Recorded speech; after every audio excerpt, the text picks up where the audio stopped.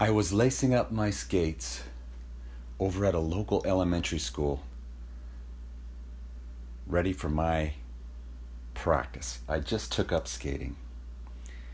And a mother, and it looked like her mother, passed me by with two young kids.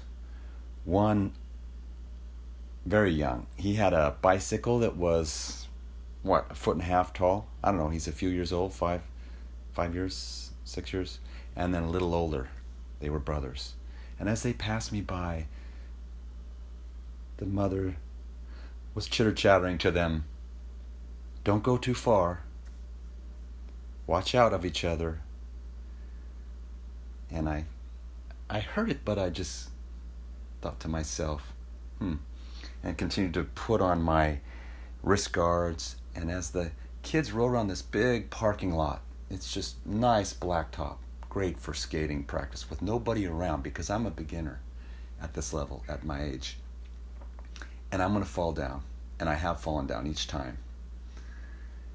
And so the kids take off with enthusiasm, and in a moment when the little guy falls down, just plop, a little fall, and the mother shouts out across the playground, "Are you okay?" And that got my attention. And I'm like, he just slightly fell down. He's probably okay. And as I finished putting on my elbow pads and my knee guards, because I knew I'm going to fall down, and I don't necessarily want to hurt myself, but I know I'm going to fall, I get up on those wheels and work my way to the main area precariously. But I'm ready to fall down, and I know I'm going to fall down. And I did fall on my back last time, and it slightly hurt. And the rest of the time as I skated around with these guys, I was learning. I was new in this adventure, in this excitement of moving on wheels, which I always loved as a kid. As a kid, flashing back to these kids, I grew up in a suburb, but with lots of wood, actually an early suburb. And we played, there were dozens and dozens of kids from the age when we moved there of probably 8 on to our teenage years. We would play, and I learned to ride a bike there, I believe. I recall my dad helping me a bit in the driveway, got a bike, but most of the time, nobody's parents were around. Nobody's. No parents. This was what you see in Snoopy, because that's what he designed. When you hear the parents on Charlie Brown, what sound do they make? They make wah, wah, wah, wah, wah, wah, wah.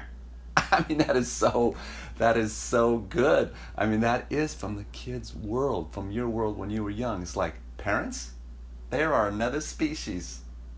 Remember, please think back with me. I mean, the parents, at least when I was young, coming back to this current scenario, they proceeded to follow the kids around. And as I was skating, I smiled at them and felt like I was a little kid again. And thank God my parents weren't around. And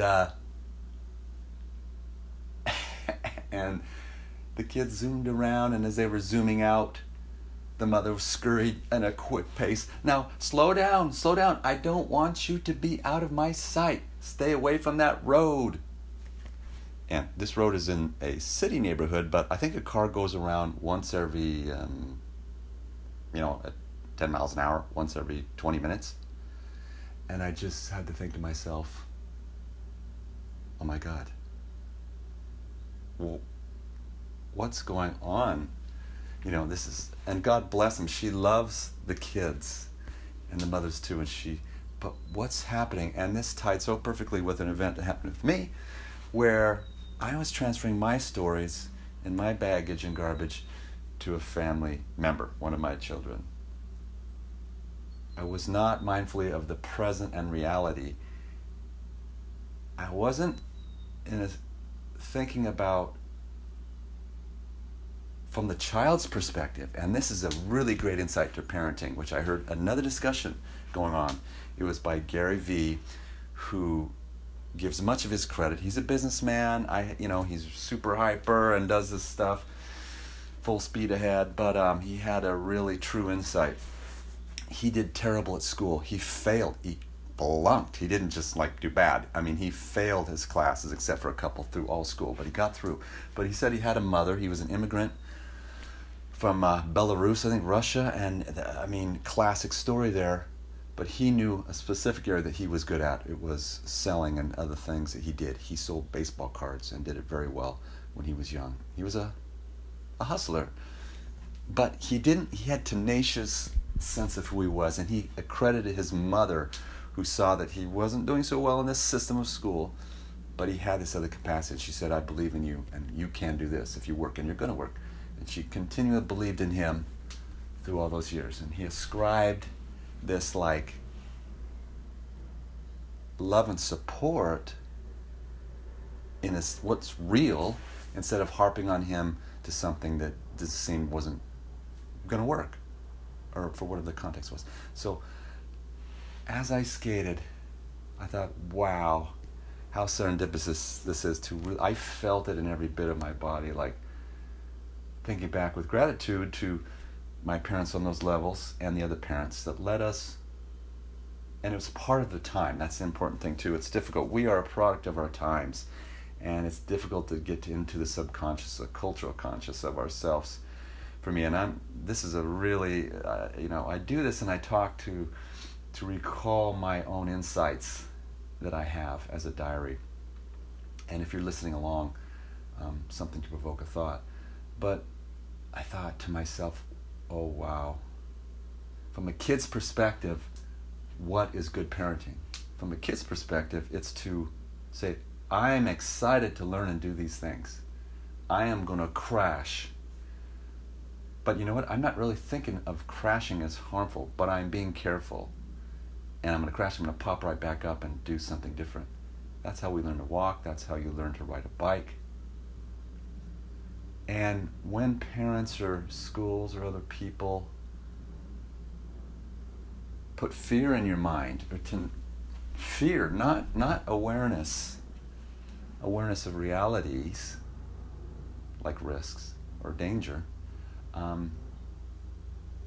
you start to become tentative. And I think many kids today, because of one is the access to media or information sources where maybe they'll get some messages of fear outside of their current reality, them as one person, their current reality, sitting there on a bike, not what happened to Billy Bob on his bike, from watching a YouTube video when the parents showed them, here's what will happen if you don't, put your helmet on. I agree with helmets, and I'm going to jump around here. I wear a helmet when I'm on it. But when we were kids, the reality is there was we didn't have helmets. It wasn't part of the culture in this late 60s and 70s. We tore around on streets, through the woods. We looked for adventure. We climbed trees. We would build forts, platforms and tree houses in trees. We'd go out for the weekend. What are we going to do? Well, let's go find the highest tree we can and build a fort. Let's lug up some wood, hammer in some nails, and sit on that thing, whatever that is, 30 feet in the air, which we did. And there were dozens of us. I don't recall anybody. Now, we kind of had little slips and little slight falls, maybe little scratches falling out of a tree. I don't recall anyone with any serious injury. We would create jumps on our bikes. Little plywood jumps, boom, down the trails. In the snow, we would bomb down the streets. But here's the important thing, remembering back from the point of view of a child. This is the genius. Now I'm coming full circle. The genius of Gary said, what is good parenting? Good parenting is taking a look from the point of view of the child at different ages and the child's development and the child's thought, and think about what to do.